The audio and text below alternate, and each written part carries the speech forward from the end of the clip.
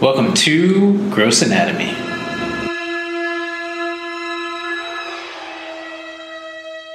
Hi, Lauren. Hi, Dr. Cohen. How are you? Good. Are we live?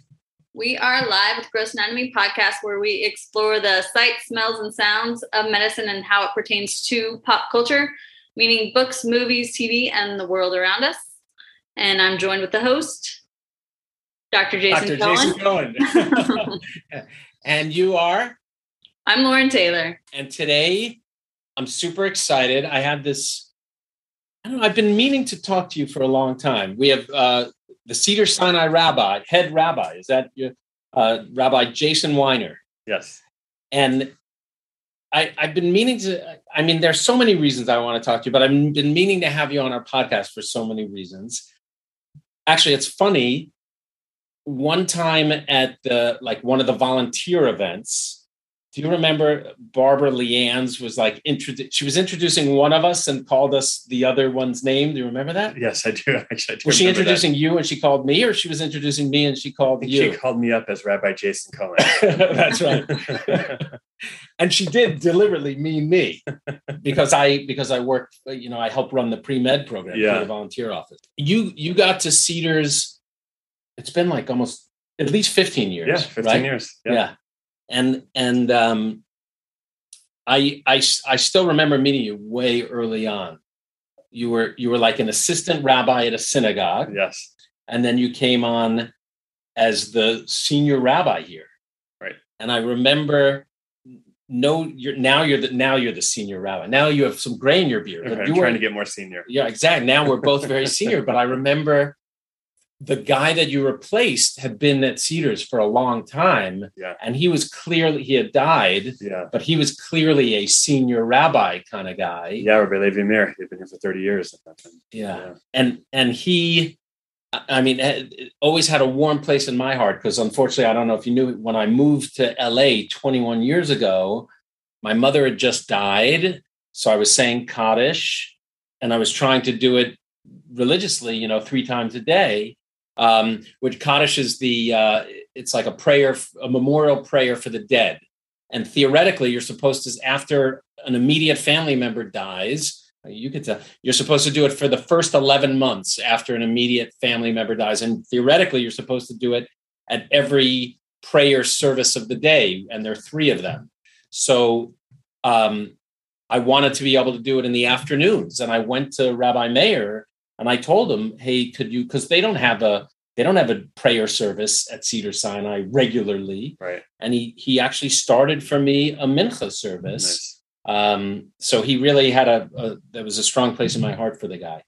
And it was an interesting group of people who showed up to that, some big shots at Cedars, from Shlomo Melmed to me, the little pisher who had just gotten there. It was really an amazing thing that this guy did. And I remember thinking when you arrived, no disrespect, Rabbi, but here's this pisher who's now the senior rabbi. Right. And it was just kind of an interesting, it was very interesting. It must have been very hard for you as a new person stepping into the shoes. Yeah, it was intimidating. It was big shoes to fill. Yeah. And I realized, I can't just try to imitate him and try to be him because I could never be him, and just had to try to find my own voice in my own way. Yeah.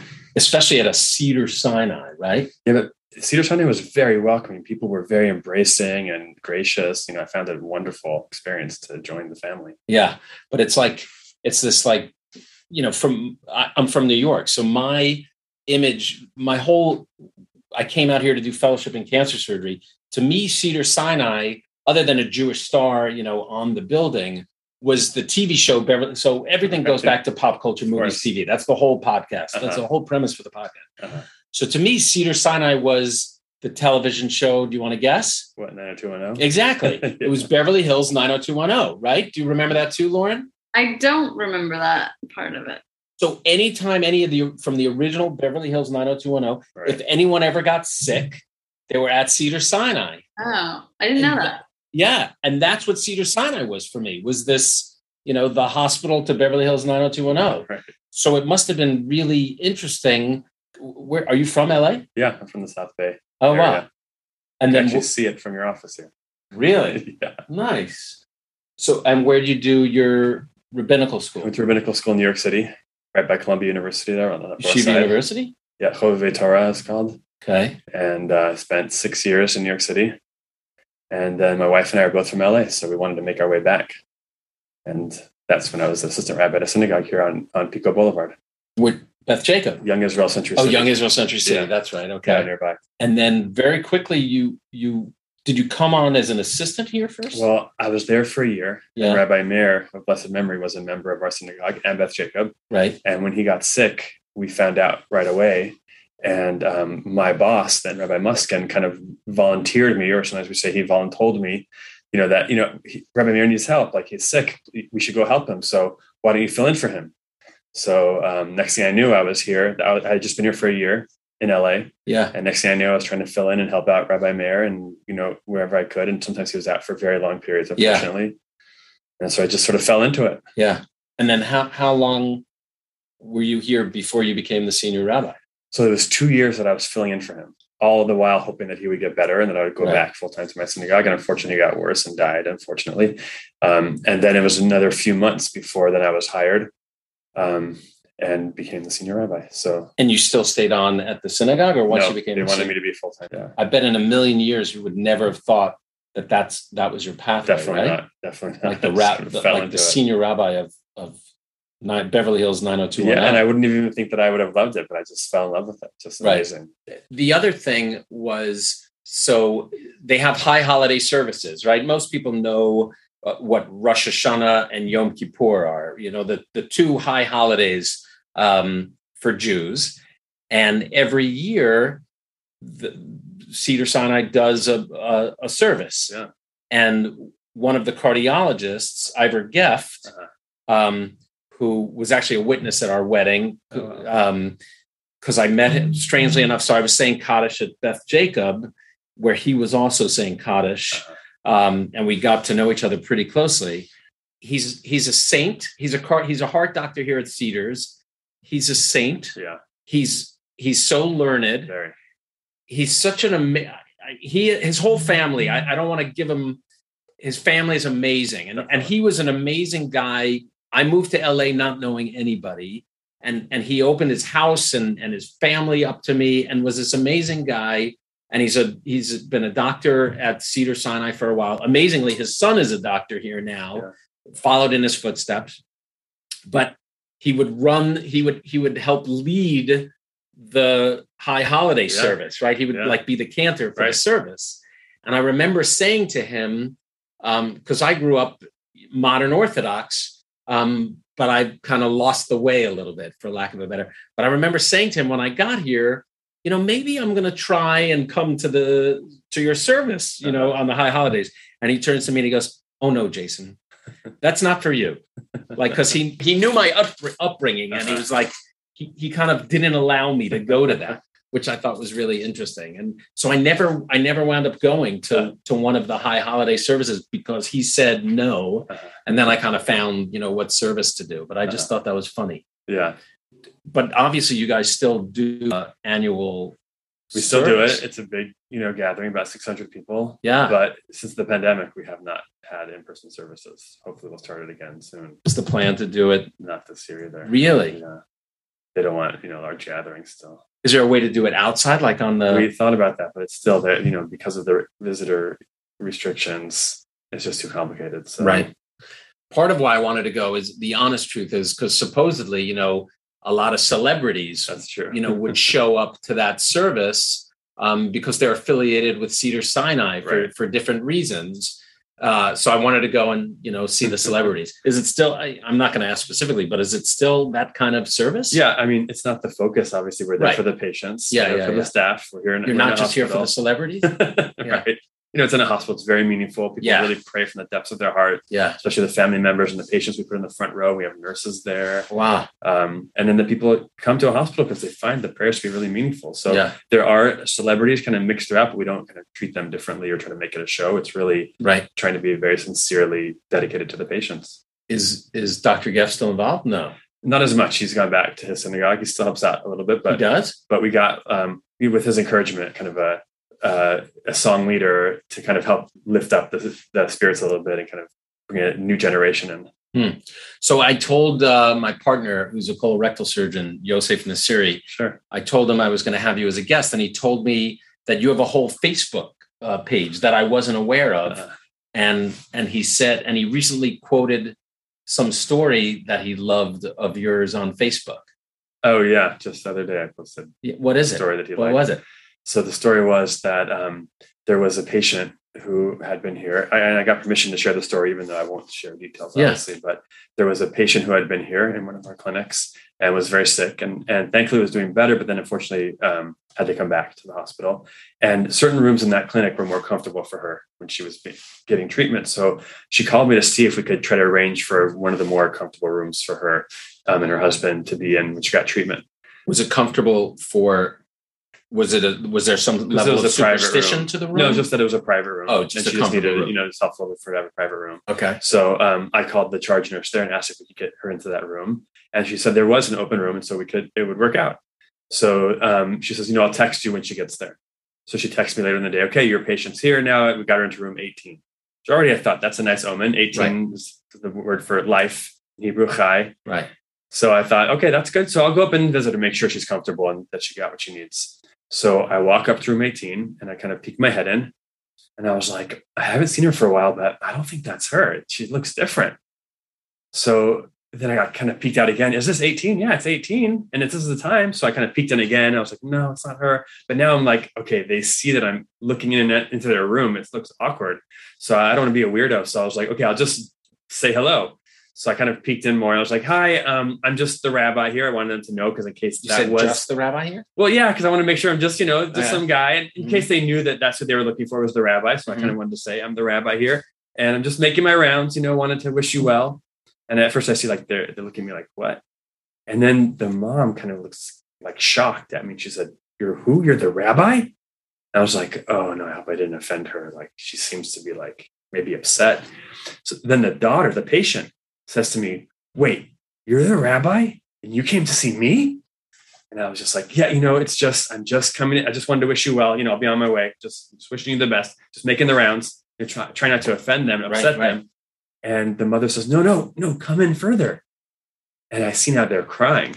And so I was just quiet, kind of like waiting to hear like what's going on. And the mom says to me, I don't know how to explain this, but I had a dream 2 nights ago that before my daughter begins her treatment, she should get a blessing from a rabbi. But we don't know any rabbis. We actually have never met a rabbi. People or no. So we've never met a rabbi, and we don't know how to do that. So I started Googling synagogues, and we started driving around, knocking on doors. Everyone was locked, and we couldn't find a rabbi.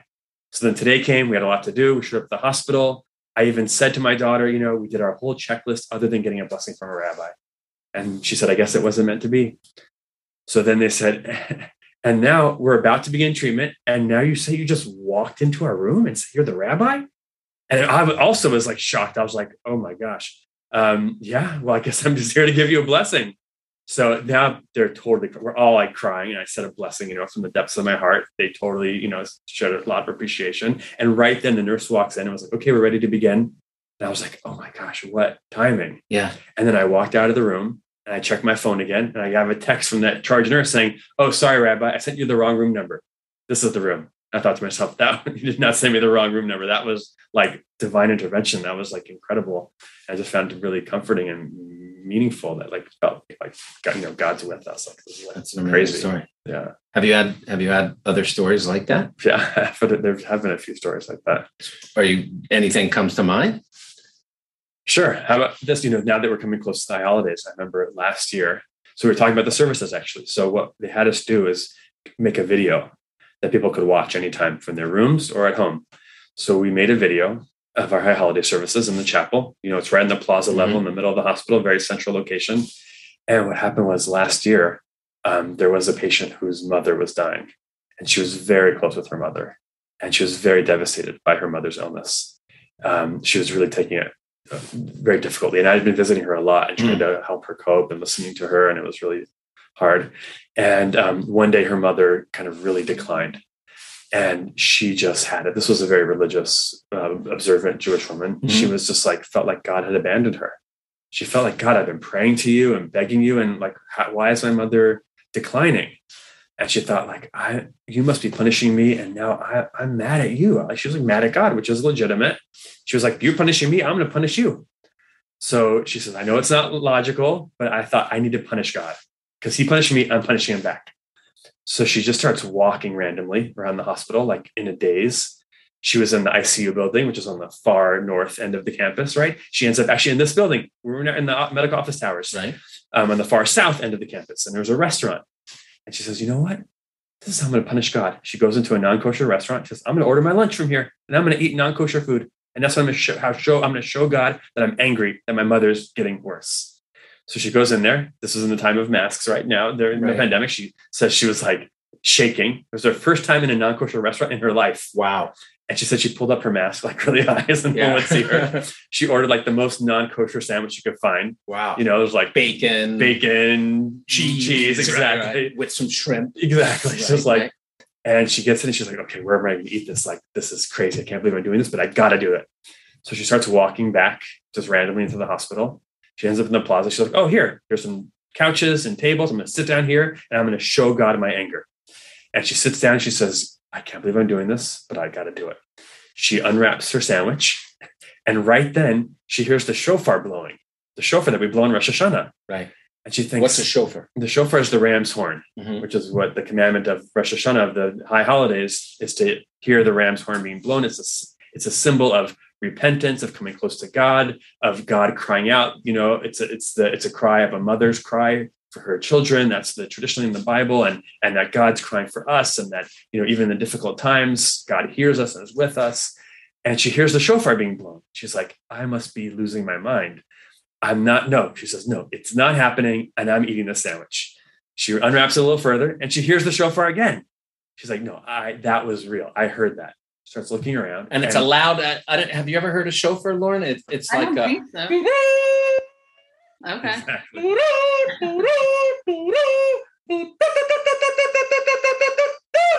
Exactly. That's what it sounds like. Yes. Okay. Exactly like that. Exactly. Yeah.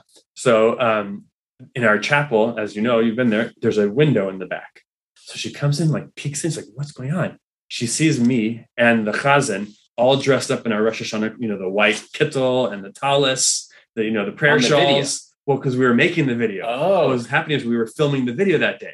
And we had our, the person blowing the shofar. So it was like it was Rosh Hashanah. It was just a regular weekday. Wow. But she looks in there and she's like, what is going on? It's Rosh Hashanah. It's the day of repentance, the day of closeness with God. And this is happening at the exact moment that I was about to eat this sandwich as my way of showing God that you don't listen to me, so I don't listen to you. And she's like, you know what? She wraps up the sandwich. She's like, I'm not eating this. She found someone to give it away to. And she texted me like, Rabbi, please come to my mom's room as soon as you can. After we finished recording, I went up there and she's like, I felt like God had abandoned me and like God wasn't responding to my cries. And then I go out to do this. And right then I hear the shofar being blown. It was like a reminder to me that like God's with me, even in my cries and my suffering. And it comforted me incredibly. Wow. And it was like, what timing? What are the odds that would happen at that moment? And she found it helped her through her grief. That's great. So recently we watched, one of the things we like to do is we watch different shows or movies, medical ones. And so we watched one of our last talks podcast was about the TV show New Amsterdam. You watch any medical shows? Sometimes. I didn't see that one. So New Amsterdam, not enough. So since the pilot, I watched a few more episodes, Lauren. Mm-hmm. And one of them is this heart surgeon who before his surgery prays, but then the person he's operating on, the family wants to do some kind of ritual kind of thing, mm-hmm. And he's like, no, I don't believe in that stuff. And finally, he lets the ritual happen. And sure enough, the patient, makes it through the surgery. Do you experience those kind of things, like people and families wanting to do, and the ritual entailed like making a cut on the patient and like rubbing something into the patient.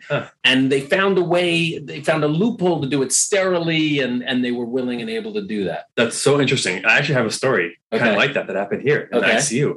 Once we had a Muslim patient from the United Arab Emirates, and he was very, very sick in the ICU. And their imam, their sheikh in the UAE, told them that what they needed, that basically said to them, there's a demon trapped in his body. And the only way to get it out for him to heal is to have an imam come and cut his big toe, a sliver in his big toe. And when the blood comes out, to recite certain verses from the Quran. And that would be the way to heal him. So the family really wanted to do it. But when they presented that to the ICU staff, they were like, no way, you can't have a non-clinician come into the ICU drawing blood. We can't do it. Yeah. So I heard about it and I was like, you know what? You heard about it, or they came to you? Like, I heard about it because our chaplain who was on that floor, they asked her, and she was like, okay, I've never heard of this. We haven't asked, she asked our Muslim chaplain. They were like, I never heard of such a thing. So then she mentioned it to me kind of in passing, but I was like, no, you know what? This is a Jewish hospital. It's a hospital that was created to help people who are trying to, observe their religion, but who are otherwise excluded. And our job is to embrace and welcome people and try to help them, enable them to facilitate their religious observances. Couldn't there be a way that we could do this? So I met with the staff there, and at first they were like, no way. But then we said, like, well, what if he does it totally under your observation? He explains what he's going to do. You do it with him together. We make it clean. Like, couldn't there be some way we could maybe do it if they're, reasonable? And they're like, okay, I guess if we could work it together, and it's just a very minor, and we all, work together, and they use our utensils, maybe we could do it. So they found someone who they accepted, an imam in the area, who came in, explained how they would do it. And the family was okay with that. The nurses were okay with that. They did it. They actually... Did you have to get special medical, legal? Did you have to consult all sorts? Not so much, because it ended up being just a very minor little cut. They just made a little cut. How long ago was that? This was 4 years ago. Do you think that would be possible today? It would be much harder during the pandemic just because getting all the people in. But okay. I don't know. We did it. So But you didn't have to bounce it off I think we did check with risk management. Yeah, we did. But it was so minor that they were able to sign off on it. Okay. The family also signed out. They were like, we'll sign any papers. They did it. The imam recited from the Quran. They were so appreciative that we were able to do it. The crazy part was that this patient who was really sick after that actually recovered. Yeah. Just the wildest thing. Yeah. Everyone was like, okay, maybe we should cut the big toe of every patient now. This something worked. Have you ever thought of writing? Have you written any books? Or, are you a writer? Well, I've written 2 books. They're more Jewish law books. I haven't written stories. I do write down all the stories that I encounter that happened to me in the hospital. I have a whole Word document that's in there. I haven't published it. It's complicated, I guess, also a tip on everything. I have to find a way to do it. And one day, God willing, maybe I will publish it. I have a whole Word file of crazy stories in the hospital. Yeah. How often do you are you the senior clergy person here, or are there other clergy people on your level? Yeah. So the way it works is that we have 12 chaplains. So I'm the director of the department. So I am in charge of all of the chaplains. As a Jewish hospital, I think they felt appropriate to have the rabbi as the director. But obviously we work together respectfully. And so there are 12 different services? Well, there's 12 chaplains, but there's a few Jewish, a few Catholic, a few Christian, a few, Universal Unitarian, Muslim, Buddhist. So there's not 12 different religions, although we have about 20 interns at any given time that we're training. And that brings in a much broader diversity. Is there a Jehovah's Witness person? We have a liaison to Jehovah's Witness. We don't have one on staff, but we have someone who comes in when we ask them to come in. Do you ever, is there ever a mix?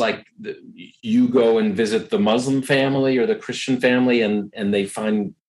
Yeah. How often does that happen? Sometimes we try to provide a chaplain of the same religion to patients when possible and when they tend to prefer that. But it's not always possible in the middle of the night. Sometimes we take turns being on call in the emergency room, so there is also interfaith chaplaincy that happens. And it's sometimes very inspiring because sometimes things come out. First of all, patients oftentimes appreciate the anonymity with a chaplain as much as they might like their own clergy. Having someone who they know it's confidential, it's private, they don't see them every week. Mm-hmm. They can kind of really open up. And someone who also expresses, sometimes a hospital, of course, is a place of science. Which it should be. But sometimes people also appreciate that they can talk to someone on a different level, more, metaphysical or, philosophical level. And sometimes it brings things out of patients that, it nurtures them. How's it been with COVID? It's much harder. Yeah. First of all, connecting with people behind masks. Yeah. So much of what we do is nonverbal communication, expressing empathy and compassion. It's much harder to show someone solidarity, and just that you're listening to them and you feel their pain. You have to really be more conscientious about how you're expressing that. It can be easier to miscommunicate, so we have to be really careful. Yeah. I find it's amazing that people let me cut them open, and I've cut people open and I have no idea what they look like, and they don't know what I look like. Right. I find that's such an amazing, and like you said, a whole part of, at least for my shtick, is my communication with patients. Like, that's what I kind of pride myself on. So having to figure out more ways of, I'm a lot more handsy, and I'm working my eyes and eyebrow. You're doing the same thing? Yes, exactly. Do you try to be in a room with a patient, like far enough away, and maybe take your mask down, or like or wearing shields? Like, is there? I'm actually wondering that for myself too. Like, we need at some point to come up with some device that we could wear so people can see our faces. Right. And I have seen a few people in the hospital that have like these clear masks. Yeah. I don't know where they get them. It's pretty cool. I don't know. So far, we haven't done that. I mean, we just try to, kind of follow the rules. So like so far, there hasn't been a way to do that yet, at least in the hospital itself, in the hospital patients' rooms. But that would be a good idea. I mean, we need to find ways to, enhance communication. Yeah. And even like, I miss hugging my patients. Yeah. It's such a big, like, sometimes I'll say to my patient, I'm hugging you now, Right. But that's like a big part of, after the physical thing, it's been really challenging. Any other, interesting stories that you have have you seen a miracle, or do you think you've seen any kind of miracles? There was some documentary that they made here a while ago. I know because my partner had one of the patients in the documentary, but there was some patient in the ICU that all the doctors were telling was going to die. Yes. Did you see that? Yes, I saw that. And the patient, and they kept saying to the patient, the family, and they were getting frustrated with the family that the patient's going to die. And I know the doctors, so it was kind of like embarrassing, because at the end of the documentary, all of a sudden the patient's better and makes it out of there. And the doctor was so convinced and so upset with the family for not having a grip on stuff. Right. The patient made it full recovery. Yeah. Yeah. And it happens. And I've seen it. And of course, it's always such a complicated balance, because even as chaplains, when people turn to us for prayers and miracles, but we also recognize the reality of like what usually happens. And so we have to balance like hope and expectation, and recognizing kind of our hope for miracles. And it's okay to have hope, but also recognizing what we expect to happen and being realistic and not being, totally irrational. But that sometimes we do see things that we can't explain. And so we're oftentimes advocating on behalf of like, embracing hope, but in a rational way. Yeah. It's a hard balance to find. Have you seen any, what you would call a miracle to some degree? Well, yeah. I mean, on the one hand, we've seen a lot of suffering and death, of course, also. And so a lot of times there's experiences that, people aren't happy about. We see a miracle, a lot of chaplains will probably tell you the biggest miracles they see are the way that patients and their families show resilience under pressure, and they surprise themselves with how they cope. But we've definitely seen things a lot of times where, people have been told what's going to happen, and they continue to pray or hope for something different to happen, and something different happens. Yeah. I mean, definitely we've seen it. Yeah. There's one oncologist at Cedars who's a friend who I've often felt sometimes goes too far treating patients. But yet he's also the same doctor that I've seen keep people alive with quality of life after other people have said, no more. Right. And it always amazes me. I mean, that's one thing I've just always been fascinated by, is that as much as we know, we just don't know. Right. And I don't know if you call it a miracle, but you definitely see some pretty amazing stuff. Yeah. Have a little humility. Yeah. Do you ever get into like conflicts with patients and families about what we should do with patients and things like that? How often does that, like, ethical decision making and stuff? I mean, yeah, definitely. Sometimes families are somewhat unreasonable in kind of some of their demands, and they can sometimes get aggressive, even especially towards staff. And we want to advocate on behalf of the patients, but also defend the staff, and that's our colleagues, you know. So sometimes we've had to really try to calm people down, and we've had some severe encounters sometimes as a result of that. Yeah. What were your two books? So what are your two books that you've written? My most recent book is called Jewish Guide to Practical Medical Decision Making. And that's basically Jewish medical ethics, right? All the different scenarios we encounter and different classical Jewish approaches. We're applying classical Jewish values to these modern dilemmas. Right. So what are some of the modern dilemmas? Like, is organ transplantation? Organ donation, physician aid in dying, removing life-sustaining therapies like respirators or ECMO, abortion or assisted fertility treatments. And are you trying to give it's more experience, or you're really trying to give the modern day rabbinical? I share both experience in terms of strategies, the things that we do in the hospital, and then share like kind of an overview of what do the rabbis say is within the bounds of Jewish law. Huh. Yeah. Has it evolved? Well, yeah, definitely, because the challenge is how do we apply classic ideas to modern issues? So as the modern issues change, or as the science changes, obviously we have to then evolve how we apply it. I have a simple question.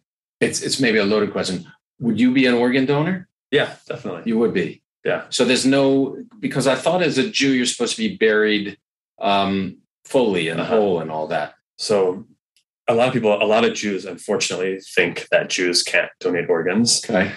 The reality is that there's different types of organ donation. Right. So there's, altruistic living donors like kidneys. Right. There's cadaveric donors if someone's gone, so they can donate, let's say, skin or corneas. And then there's the gray area, which is like brain dead donors or donation after cardiac death, DCD, which is where someone is maybe not dead according to all opinions, and their death has to be either orchestrated in the operating room or they have to be considered dead in order to take their organs. And that is the gray area. So, for example, to donate a kidney when someone's alive, that's totally a mitzvah, not just allowed, it's great. Right. And also after death. The issue of being buried alive, it is true that we try to bury, it's a very important mitzvah commandment to bury the dead, to bury them whole, to bury all of their body. But because someone could be saving a life or even enhancing life with their body part, and it's needed. So saving a life overrides almost everything in the Torah. Pikuach nefesh. Pikuach nefesh, exactly. Pikuach nefesh. So since it's saving a life, it's you're allowed to break almost all the commandments, not all, but almost all. To save a life. And interestingly, that's like there's in Judaism, there are three sections of Jews. There's the priests, the Levites, and the Israelites. And I grew up, I'm a priest. People with the last name Cohen are usually part of the priests, Cohen. And theoretically, priests aren't supposed to come in contact with the dead, unless it's like an immediate dead family member. So everybody would always say to me, how are you going to be a doctor if you have to do gross anatomy and cut up cadavers or do CPR on someone? That was a big thing that all my friends used to say to me, how do you do it? And the answer is to save a life, right? Right. There's although it's loopholed a little bit, but yeah, exactly. Or the whole working on the Sabbath kind of thing, like an Orthodox Jew, how are they working on Saturdays? Yeah, if it's an emergency. Same thing. But there's a loophole to emergency, right? What do you mean? Well, you're working on Saturday, but you're not doing CPR constantly on someone. Right. But people try to limit what they do. They do only what's necessary, what's really saving a life. Right. Yeah. Exactly. So you're allowed to giving an organ is okay. Yeah. Interesting. Definitely. People don't know that. Right. People don't know that. Try to get the word out. All right. There you go. TV shows. Yeah. What do you watch? What are you into? Do you watch any?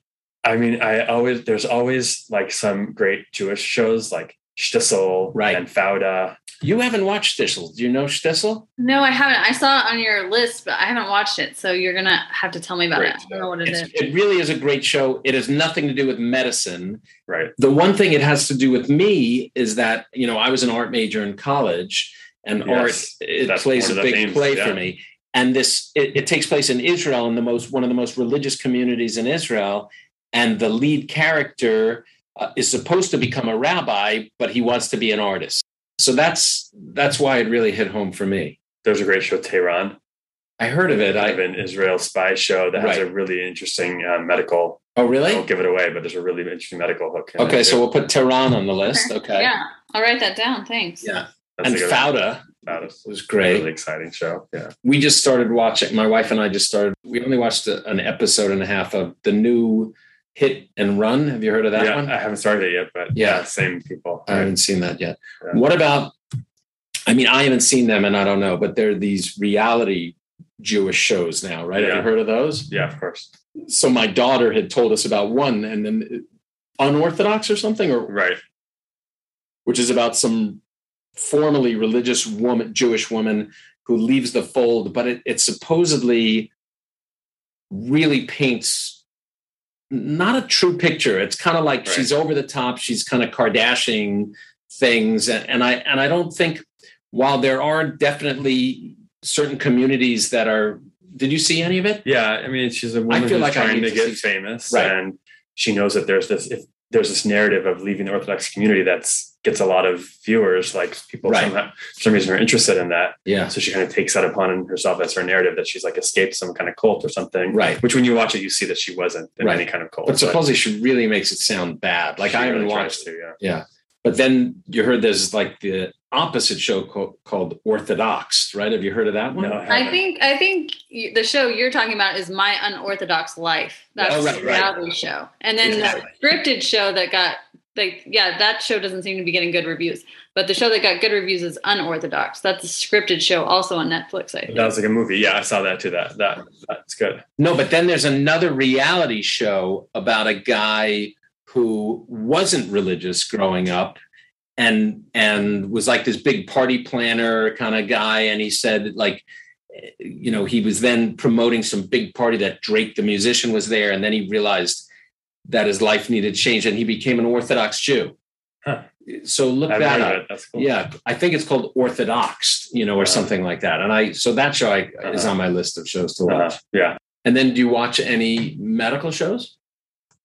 Or have you ever watched a medical show? I've watched obviously like, what was it? House and Grey's Anatomy. Grey's Anatomy. I remember I watched those. Did we ever talk about House as one of our shows? We talked about it like at the very beginning, like one of our first podcasts. Right. But I like House. It gets a little crazy towards the end, but. Exactly. There was a reality show, New York Medicine or something, that I remember I watched a few episodes of. Right. How come Cedars doesn't have it would be a great reality show to center around you guys. It's interesting. So I've been here for 15 years now. We're in Hollywood. Yeah. Probably 4 or 5 times since I've been here, different Hollywood figures, including some very prominent ones, I don't know if I should say who, have approached me with the idea. And obviously, so it's not up to me. There's people at the hospital that are in charge of this kind of stuff. And I've kind of spoken to them and then passed them along. And each time it hasn't worked out. So I don't know if it's not meant to be or. Did it actually get past just hey, this person came? Did it ever actually turn into like a meeting and a pitch? One time they actually got funding and filmed a pilot episode. No way. Yeah. What was it going to be called? I don't remember. I don't know if you had a name. All the chaplains were. So you were the feature. One of the features. It wasn't about me, but it was about like chaplains in the hospital and patients and, religion and spirituality. And a pilot was made. They made a pilot. So you're in a pilot. Yeah. You're in IMDb? I don't know. No, I'm not. Uh-huh. And it wasn't, obviously it was a documentary, I was not. Right. But it didn't go, it ended up not going anywhere. Did you watch the pilot? Yeah. The pilot also was short. I don't know. It was like a sizzle reel? Something like that. It was like a 5-minute thing? Yes, exactly. Sizzle reel. They had the pilot ready. They did the sizzle reel. But they made a pilot. They made it, but that never actually aired. Right. And it was sent around to certain studios or something, and then it wasn't picked up. And then it was. Wow. Did you actually see the pilot? Yeah. How can I see it? Is there any way I could see it? I wonder if I could find it now. I could look into it. I remember the name. We would love to watch it. Okay. That's so cool. Yeah, I'm surprised that didn't get picked up. That sounds really interesting. Like what how you're in charge of all these different people that, all these different religions. I think that's right. I don't know. I do think like chaplains, like for example, in a lot of these not just reality, in a lot of these medical shows, the only time you see chaplains ever, because I'm always looking for them, is like quick end of life last rites. Right. Quickly call the priest, last rites. But they've never shown like the nuance and like how complex and meaningful the work of chaplains is in hospitals. It's both, front lines, intense, but also drama. And there was someone else who wrote a script actually and submitted a script, and they asked me to be like the technical advisor. Yeah. So I was like, because it was about chaplains, and it was like this whole thing that the chaplain falls in love with the patient or something like that. It was like this whole wild story. And I did read the script and make some comments, and then they submitted it, and it hasn't gotten picked up. But how long ago was that? That was more recent, actually. That's like 3 years ago. Uh-huh. Did you like it? It was interesting. It was, would it be something you would watch? Well, personally, of course, I would definitely watch it because I would like to see how they portray chaplains. But I think it's an interesting angle. It's different. Is a great angle. It's That's true. I can't think of any. No, I was thinking that when Dr. Cohen said, do you write your stories down? Because I was like, I feel like some Hollywood person would want this. And then you said that you've been approached many times. Right. Usually I haven't been approached for like my own stories. It's more been like either let's hear about what it's like so we can write a script, or let's talk about documentaries. But I don't know, I guess if it's meant to be at some point, someone will pick it up and run with it. Have you ever had an idea for a show like that or something? I've thought about it, and I've brainstormed people, and I've like randomly met some people from studios that like just in social situations and started talking at like social gatherings and started sharing, like pitching ideas, whatever. And I don't know what happens to them, or it's not really my world. And I also, I am a slightly anxious like that. I hope that the work I do is sincere, right? And I'm not trying to like sell right. anything or become like a star. And I want just there to be there for people and help people. So I'm not trying to become like famous. Right. I think that would probably turn people off. But then again, like if it could like help people and inspire people, and if someone wants to do it, it would be kind of interesting. Like it could be kind of cool too. So there's our next project, Lauren. I know. I was thinking about it from that angle, the comforting angle, especially like these days during the pandemic, just like, seeing people being comforted in different stories that you have. I think it would be good. I think that'd be great. That was awesome. Yeah. Good. I have a quick question. So you're on call, like a doctor is on call. How does that work? Well, so I'm always on call for Jewish patients. Always, except I have people that fill in for me at times when I need it. Like there are times when I'm either away for the weekend or whatever for a week. But so it's not a rotation. We feel like it's a Jewish hospital. Right. Someone should be able to get a rabbi if they need a rabbi. We always want to have a rabbi available. Then there's always someone on call. So, and that can be any religion. Sometimes it's me for the whole hospital. We just have a rotation for that. Right. We try to always have a priest available too, just because there's oftentimes ritual needs. So, so it's basically just, by cell phone, we have our number and they reach out when there's a need. Just another thought is, back when I was a kid, there wasn't such thing as a female rabbi and female chaplains. That's probably changed a lot here at the hospital, right? Yeah, of course. Definitely. We are, we want to reflect our patient population. And so we're there for everyone equally, no matter what religion, lifestyle, lack of religion. We have chaplains who are humanists. Not all chaplains are theistic, and that's okay. It is interesting because, our chaplains, we tend to be, I would say very open-minded and tolerant and accepting and embracing.